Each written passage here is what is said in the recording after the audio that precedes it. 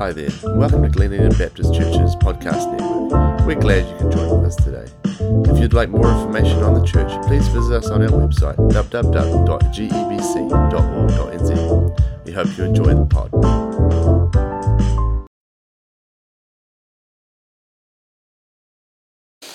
Hey, if you didn't see the email this week, we are going in the book of Revelation.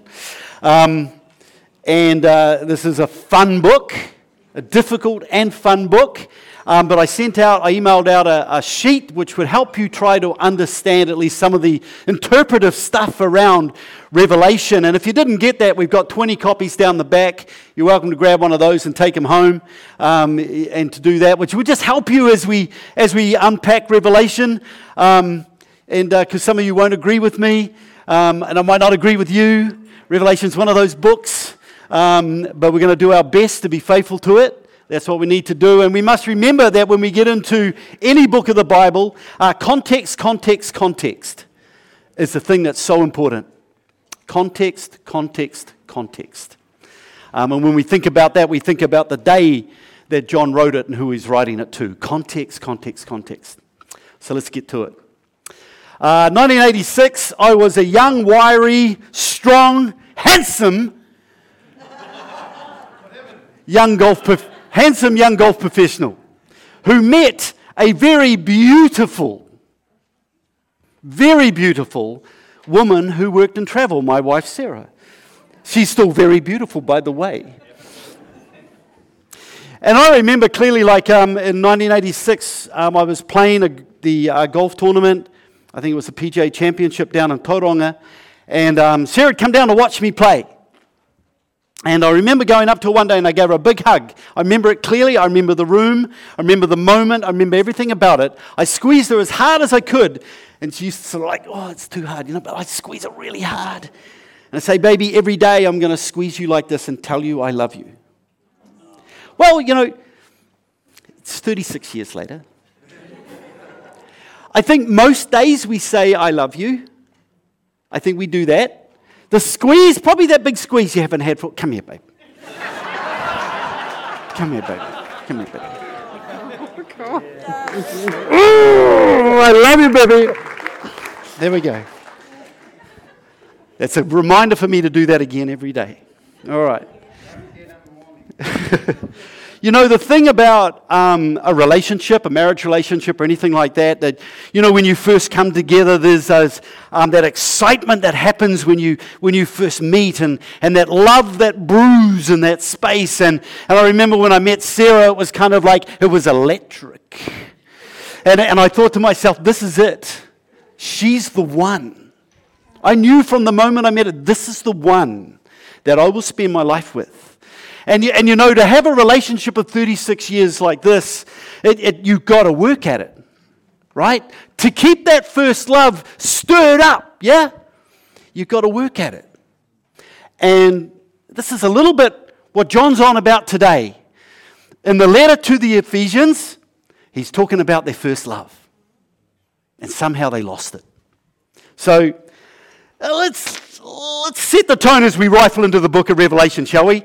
First thing I want you to understand is this. It's really important you understand this. The book of Revelation is not about the EFTPOS card you carry around in your pocket. The book of Revelation is about Jesus. It's Jesus who does the revealing in the book of Revelation, and it's Jesus who's the object of the book of Revelation. Okay, so it is about Jesus. Revelation chapter 1 verse 4 to 8, I'm going to read it to you in a moment. And when I do, I want you to listen for these things because it sets the tone. It's kind of like the encore. It's what do you eat before you have the main meal? It's the entree. It's the entree. It's setting the tone for the book of Revelation. And in these verses it says this. It says that Jesus, number one, is the faithful witness. That Jesus is the firstborn from the dead. That Jesus is the ruler over the kings of the earth. That Jesus has freed us from our sins and that Jesus will come again. Now I'm going to read it out to you and I want you to listen for them. Are you ready? Okay, John's greeting to the 7 churches. Revelation 1 verses 4 to 8. This is a letter from John to the 7 churches in the province of Asia. Grace and peace to you from the one who is, who always was, and who is still to come. From the sevenfold Spirit, I'll explain that in a minute. From the sevenfold Spirit before his throne, and from Jesus Christ. He is the faithful witness to these things, the first to rise from the dead, and the ruler of all the kings of the world. All glory to him who loves us and has freed us from our sins by shedding his blood for us. He made us a kingdom of priests for God his Father. All glory and power to him forever and ever. Amen. Look, he comes with the clouds of heaven, and everyone will see him, even those who pierced him. And all the nations of the world will mourn for him. Yes and amen. I am the Alpha and the Omega, the beginning and the end, says the Lord God. I am the one who is, the one who was, the one who's still to come, the Almighty One. Amen? There we go. Did you catch it all? This is about Jesus. He's the faithful witness, the firstborn from the dead, the ruler over the kings of the earth. He's freed us from our sins. He is coming again. It's about Jesus. He does the revealing. He's the object of the book of Revelation. So you might be asking yourself immediately, who are these seven spirits? Good question. Go home and check it out. The number 7 in the Bible, right, gives us this idea of completeness, of perfection, right? It's kind of this, it refers to that kind of thinking. So, maybe John, the writer, drew on that a little bit, or is it more likely because in the book of Revelation, there's hundreds, over 600 references to the Old Testament, to the prophetic word and imagery and animals and all sorts of stuff. So maybe John's drawing off that imagery, which maybe came from Zechariah chapter 4, verse 10, which says, "Who dares despise the day of small things, since the 7 eyes of the Lord that range throughout the earth will rejoice when they see the chosen capstone in the hand of Zerubbabel." The number 7, and this is my conclusion here, the number 7 doesn't refer to quantity, but to quality. The number 7 doesn't refer to quantity, but to quality. The Holy Spirit, which I believe it refers to, is perfect. So here, and so in Revelation 1, 4-5, we get this reference to the Trinity, where we hear about God, we hear about the Spirit, or they're called the 7 spirits, and we hear about Jesus. Let me read it to you one more time. To the 7 churches in the province of Asia, grace and peace to you from him who is, and who was, and who is to come, and from the 7 spirits before his throne, and from Jesus Christ. There's this reference to God, the Spirit, and Jesus.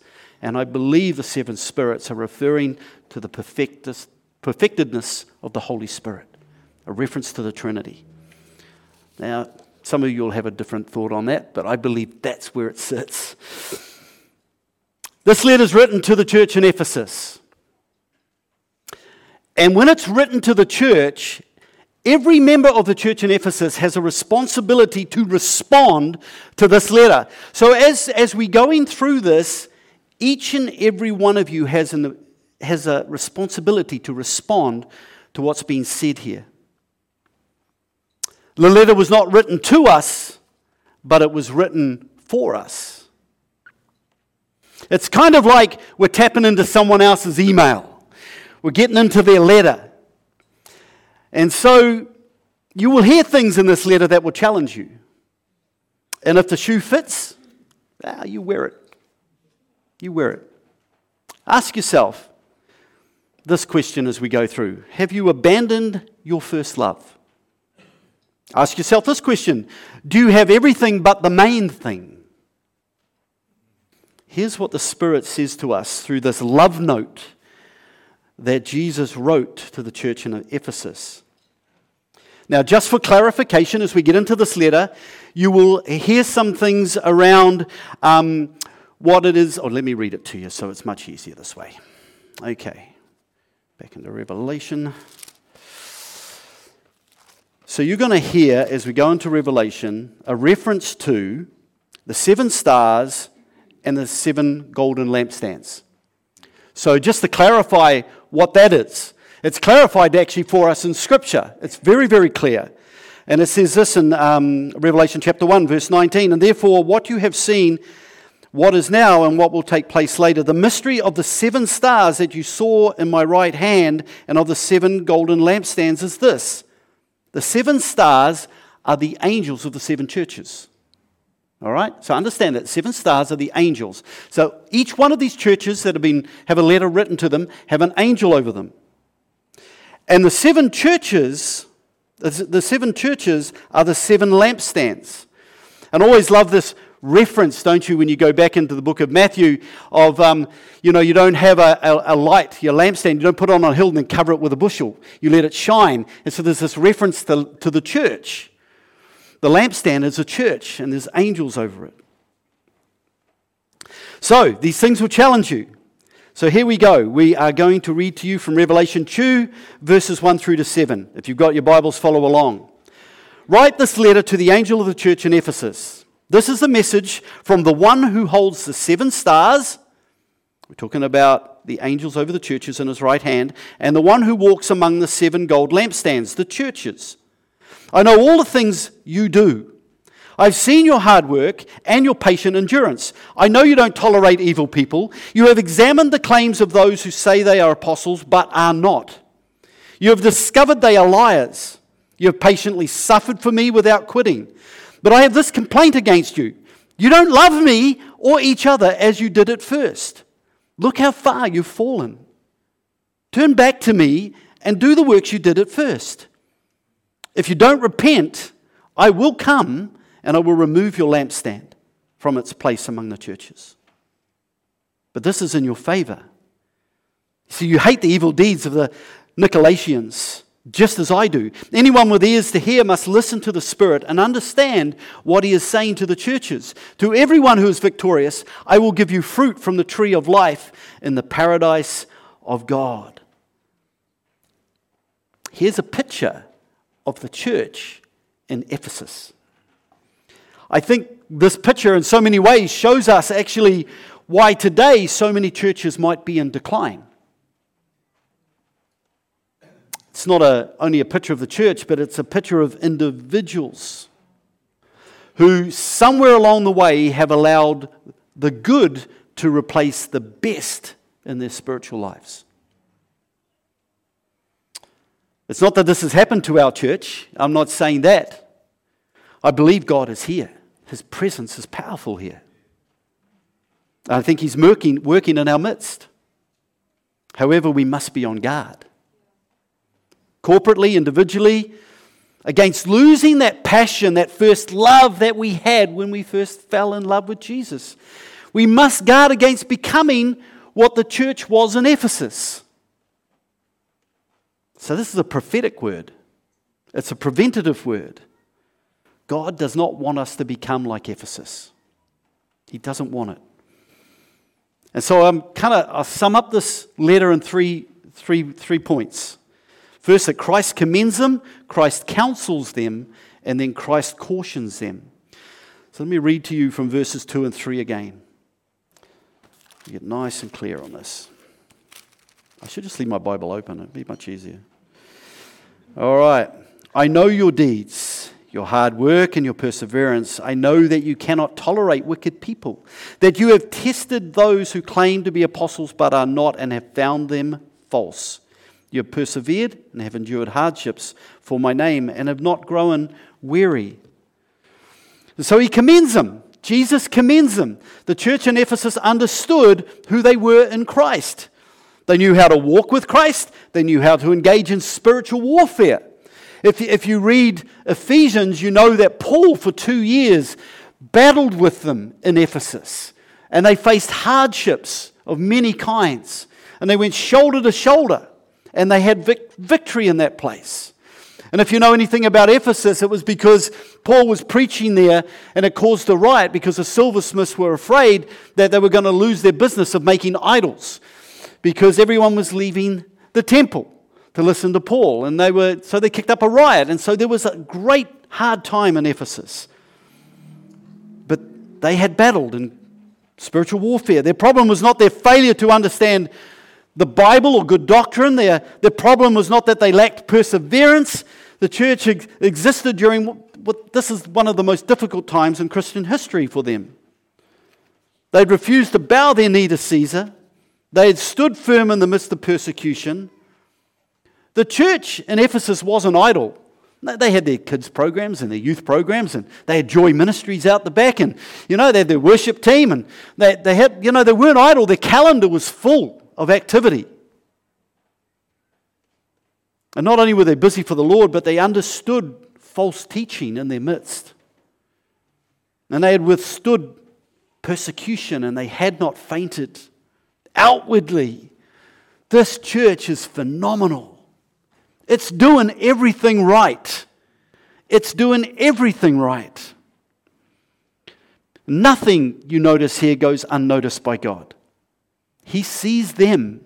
He knows what's going on. Nothing is unnoticed. When He looks at Glen Eden Baptist, He sees us. And He knows what's going on in this church.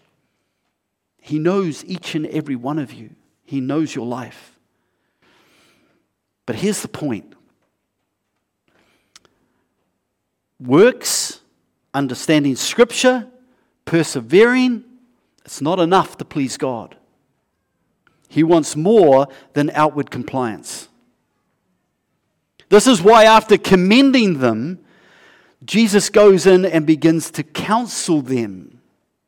And He says this in verses 4 to 5. It starts with this, "But I have this against you," He says, "you have lost your first love." It goes on in verse 5, "Consider how far you've fallen. Repent. Do the things you did at first. If you do not repent, I will come to you and remove your lampstand from its place." Jesus is imploring them. He's counseling them, drawing them back to that first place of first love. Keep Jesus first in your heart. They'd lost their passion. The hunger for Christ, the passion and love that had motivated them, that had burned within their hearts, had given way to a lack of enthusiasm and zeal. You might identify with that as you sit there. You might go, the last 3 to 4 years have knocked it out of me. I've lost my enthusiasm, my zeal for Christ. And what happens when we lose that zeal, that first love? We slip into a mechanical form of Christianity. It contains all the externals, but it lacks the internal. It lacks the internal passion that once stirred our hearts, that moved us to love Christ. We begin to focus on form instead of the substance of our faith. We become infatuated with knowledge, maybe, instead of holiness, meaning that what we know becomes more important than who we are. The sense of awe that we had, when we first met Jesus. You remember it? You remember that sense of awe? It was consuming, wasn't it? It's lost. It gets lost. And you remember that sense of awe, it drove you to tell your friends and everyone else that you'd met Jesus. You remember that? It was so easy. I've met Him. I met Jesus. What, you crazy person? Yeah, man, Jesus is cool. He's changed my life. But when you go cold, then the evangelistic zeal disappears as well.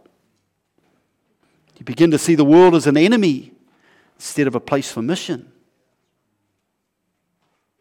We become concerned with our comfort, don't we? Instead of the salvation of those who need Christ.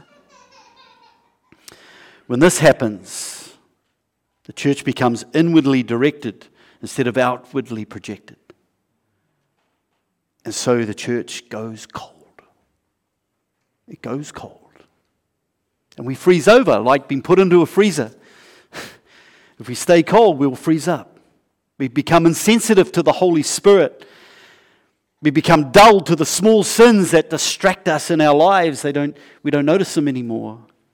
We just go through the motion. We're satisfied to live at odds with other Christians. And we bring division into the church. But when we passionately are in love with Jesus, then we're sensitive to the grieving of the Holy Spirit, aren't we? But when we become cold, we lose the sensitivity. Gossip, pride, jealousy, bitterness, host of other ungodly things are allowed to dwell in us because we're insensitive to how much these things displease Christ. And they do.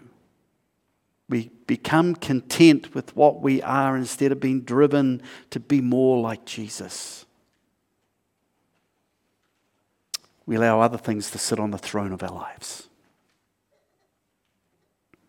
What's the Spirit saying to you this morning, church? What's He saying to you? Have you become unwilling in recent times to give your all to Jesus? Friends, Christ never asked to be a part of our lives. He asked for all of it. He never asked for a place in our hearts. He asked for absolute rule and reign in our hearts. He never asked to be one of our many passions. He asked to be the all-consuming passion of our lives. It's a dangerous thing to go through the motions of being a Christian without the passionate love for Christ. It's dangerous. Let's not become content with less than God's best for what He has for us. What Jesus wants for us is to love Him just as He loves us. He wants us to return to that first love. Today Jesus is saying, remember from where you've fallen and return to the life to which you've been called in Christ. And then lastly, Jesus goes on and He cautions them. He says, if you don't repent, and if you don't return to your first love, then I'm going to remove the fire from your soul. I'm going to remove the lampstand from amongst the lampstands. The saddest thing is when a church shuts down because it's lost its fire.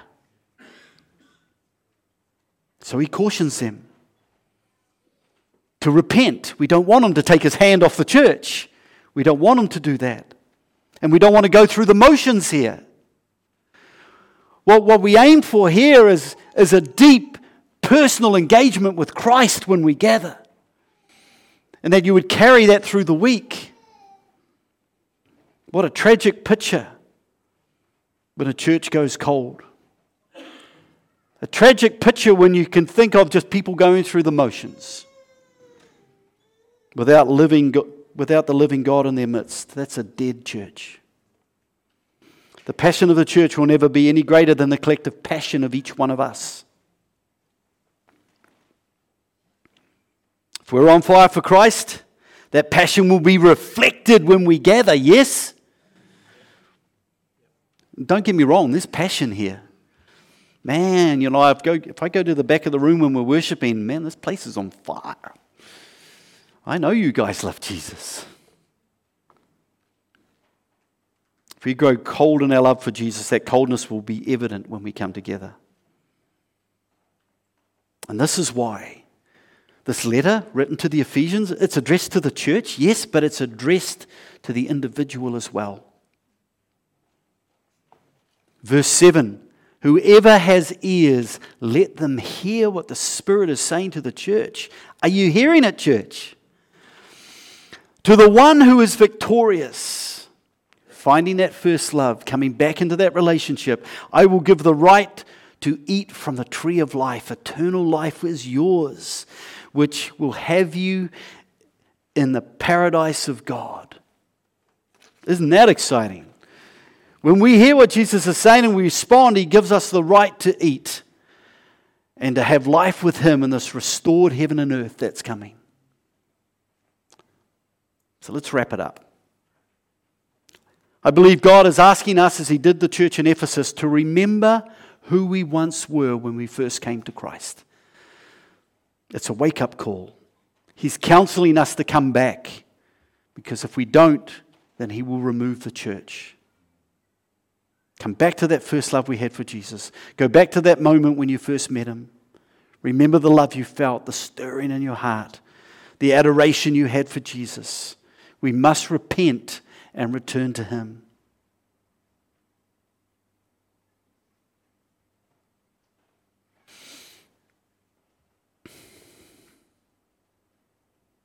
Let's pray. Let's bow our heads.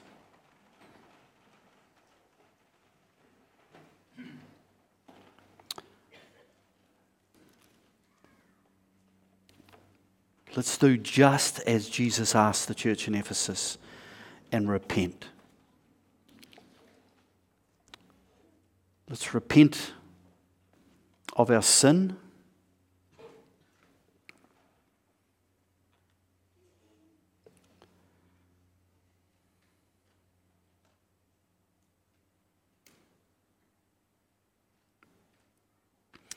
Let's repent of the fact that we allowed our first love to grow cold.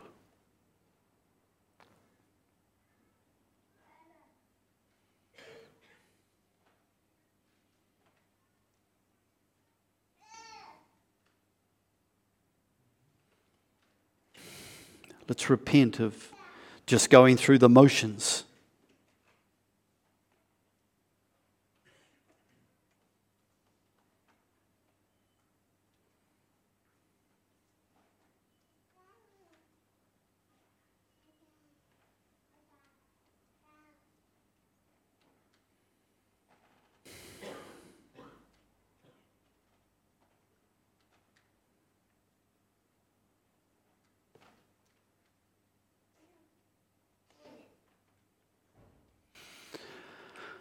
I'm going to ask you something.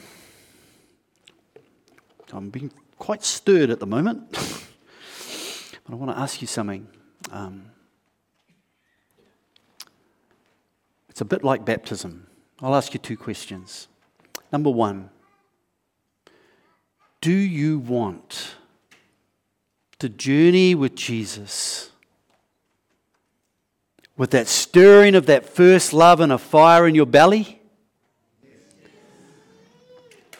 Do you want this church to be a church that's not about just the motions, but about a church that submits to the presence of Christ and to the move of the Spirit? Then stand with me. Let's stand. Let's stand. Wow. If you can't stand, it's okay to sit. Sometimes the Spirit of God does that too. I want to pray over you all this morning. I pray over you all this morning.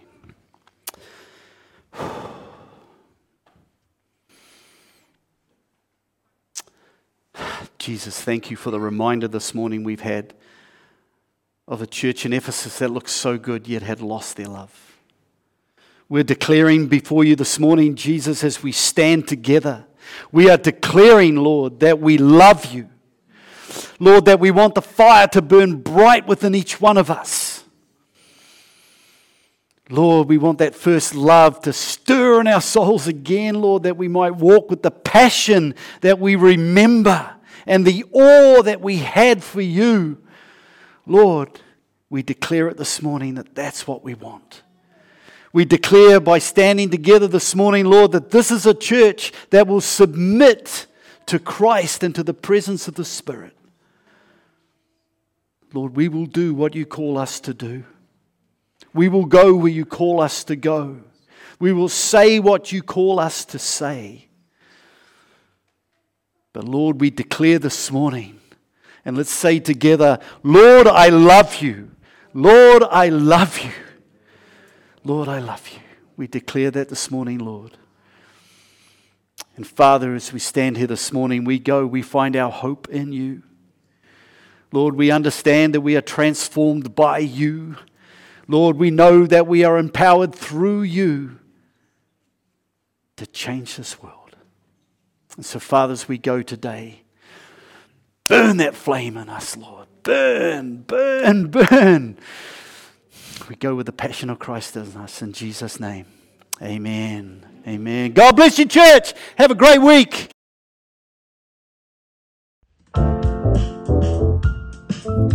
Thanks again for joining with us today. If you'd like to know more information on the church or reach out to one of the pastors, please visit our website www.gebc.org.nz. I hope you have a great day.